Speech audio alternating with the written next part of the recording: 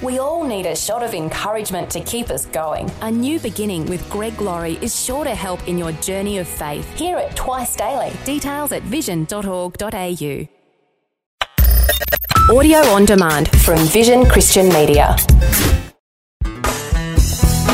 As he walked around the dusty highways and byways of first century Israel, Jesus performed a lot of miracles. By far the majority of those were healings. But have you ever stopped to wonder, why did he do that? What was the point of all those miracles? What's he trying to tell us through them here and now, 2,000 years on?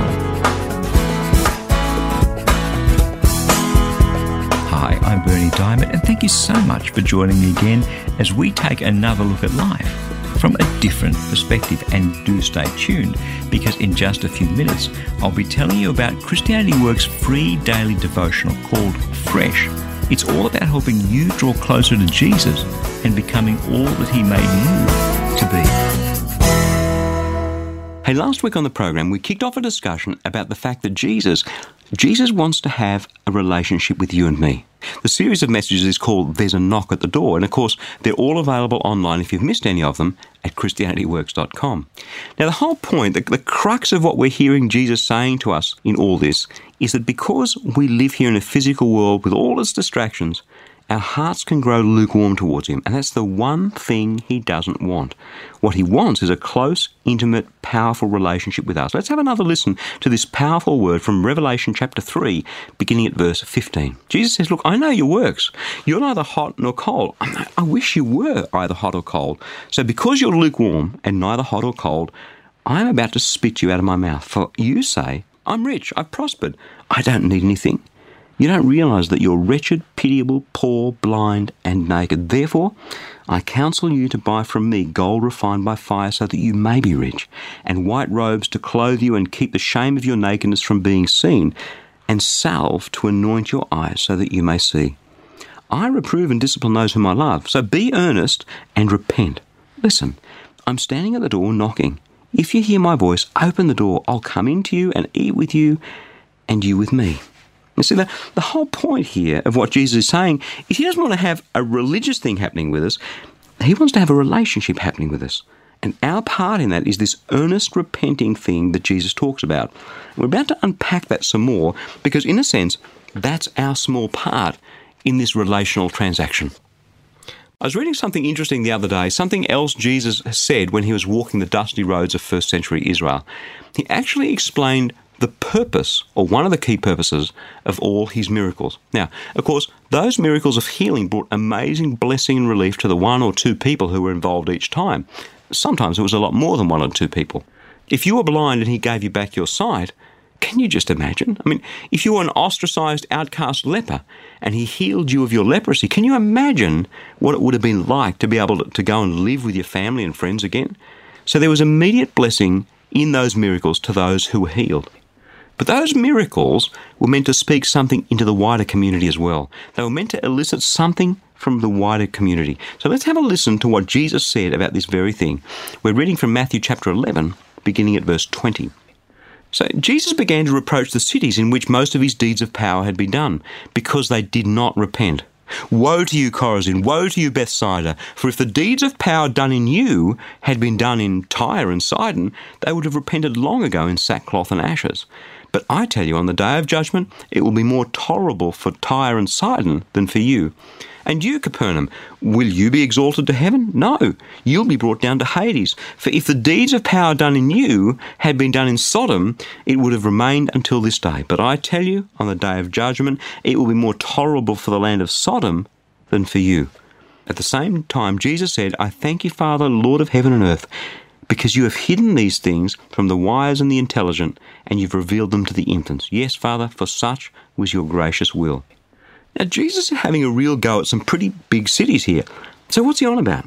Well, he's saying, look, you've seen with your own eyes the miracles I did in your midst, and still you wandered off on your merry way, ignoring my Father who sent me. You look back on the cities of Sodom and Tyre and Sidon, cities you know perished because of their evil and scorn them. But if they'd seen the miracles that you've seen, if they'd seen the blessing of God poured out on them the way it's been poured out on you, they'd have repented way before you. You think you're so clever. You think you're in an advanced community with all your commerce and your wealth and your entertainment, all the stuff that's going on. But the blessing of God came close to you and you still haven't repented. You still haven't had an earnest change of mind. You still haven't turned your lives back to God. Well, there's a reason for that. Because somehow, in His wisdom, God reveals Himself to those who are prepared to humble themselves and admit they're wrong.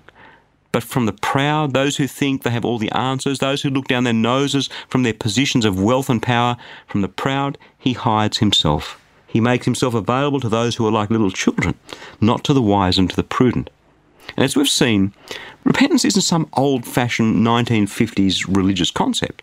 Repentance means to have a change of heart and a change of mind, to be honest enough to admit that what we've done is wrong, to turn away from the wrong and back to God and start living a life that's pleasing to Him.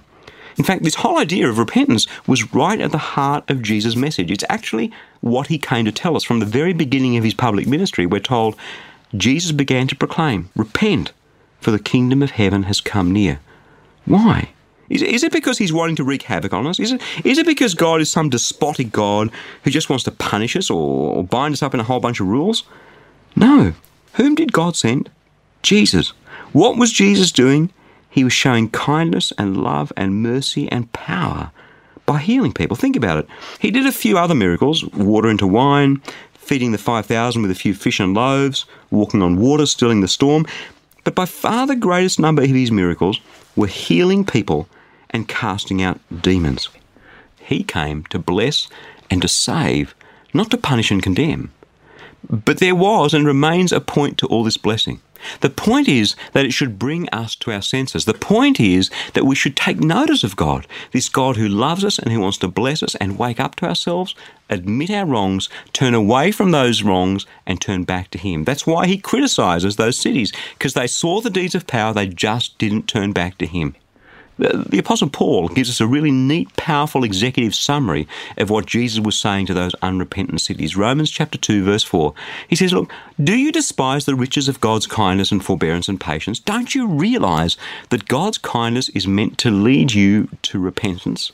Now, we by and large, we want God's kindness. We by and large want God's blessing. We by and large want God to show up when we're stuck in a mess and we need to be pulled out.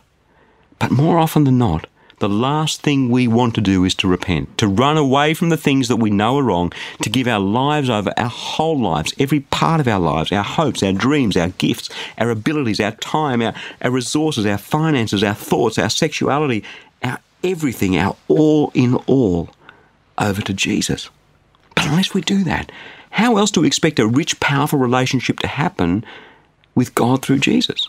How do we expect to live in the blessing of God? The whole point of God's kindness towards us is to get us to have a change of mind, a change of heart, a change of life, and bring our lives back to Him. Does Jesus come with us and try and beat us over the head with a stick? No, He comes to us with kindness and blessing and miracles and healing and forbearance, because as A.W. Tozer once wrote, God doesn't just have mercy, God is mercy. God doesn't just have love, God is love. But He also warns us that one day there's a stick coming. One day it'll be too late. One day judgment will fall. But for the time being, Jesus stands at the door and He knocks.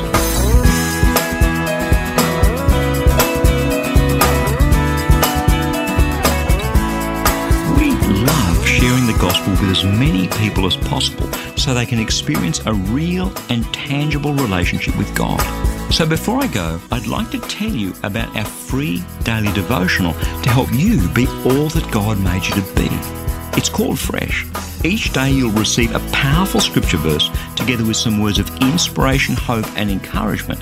And the best news is that it's completely free and delivered right to your inbox each and every day, where you can choose to read, listen, or even watch the daily video. It's completely up to you. It's God's Word fresh for you each day. To receive your free devotional, just jump onto the website freshdevotional.org. You'll see the Fresh eDevotional sign up right there for you. As a bonus, I'll also send you a free copy of my ebook, How Can I Hear God Speak to Me? So head across to the website and sign up to receive Fresh. I pray that your heart will be touched and transformed as you draw ever closer to Jesus through his word. That web address again, in case you missed it, is freshdevotional.org. I'm Bernie Diamond. Catch you again, same time tomorrow, with a different perspective. Thanks for taking time to listen to this audio on demand from Vision Christian Media. To find out more about us, go to vision.org.au.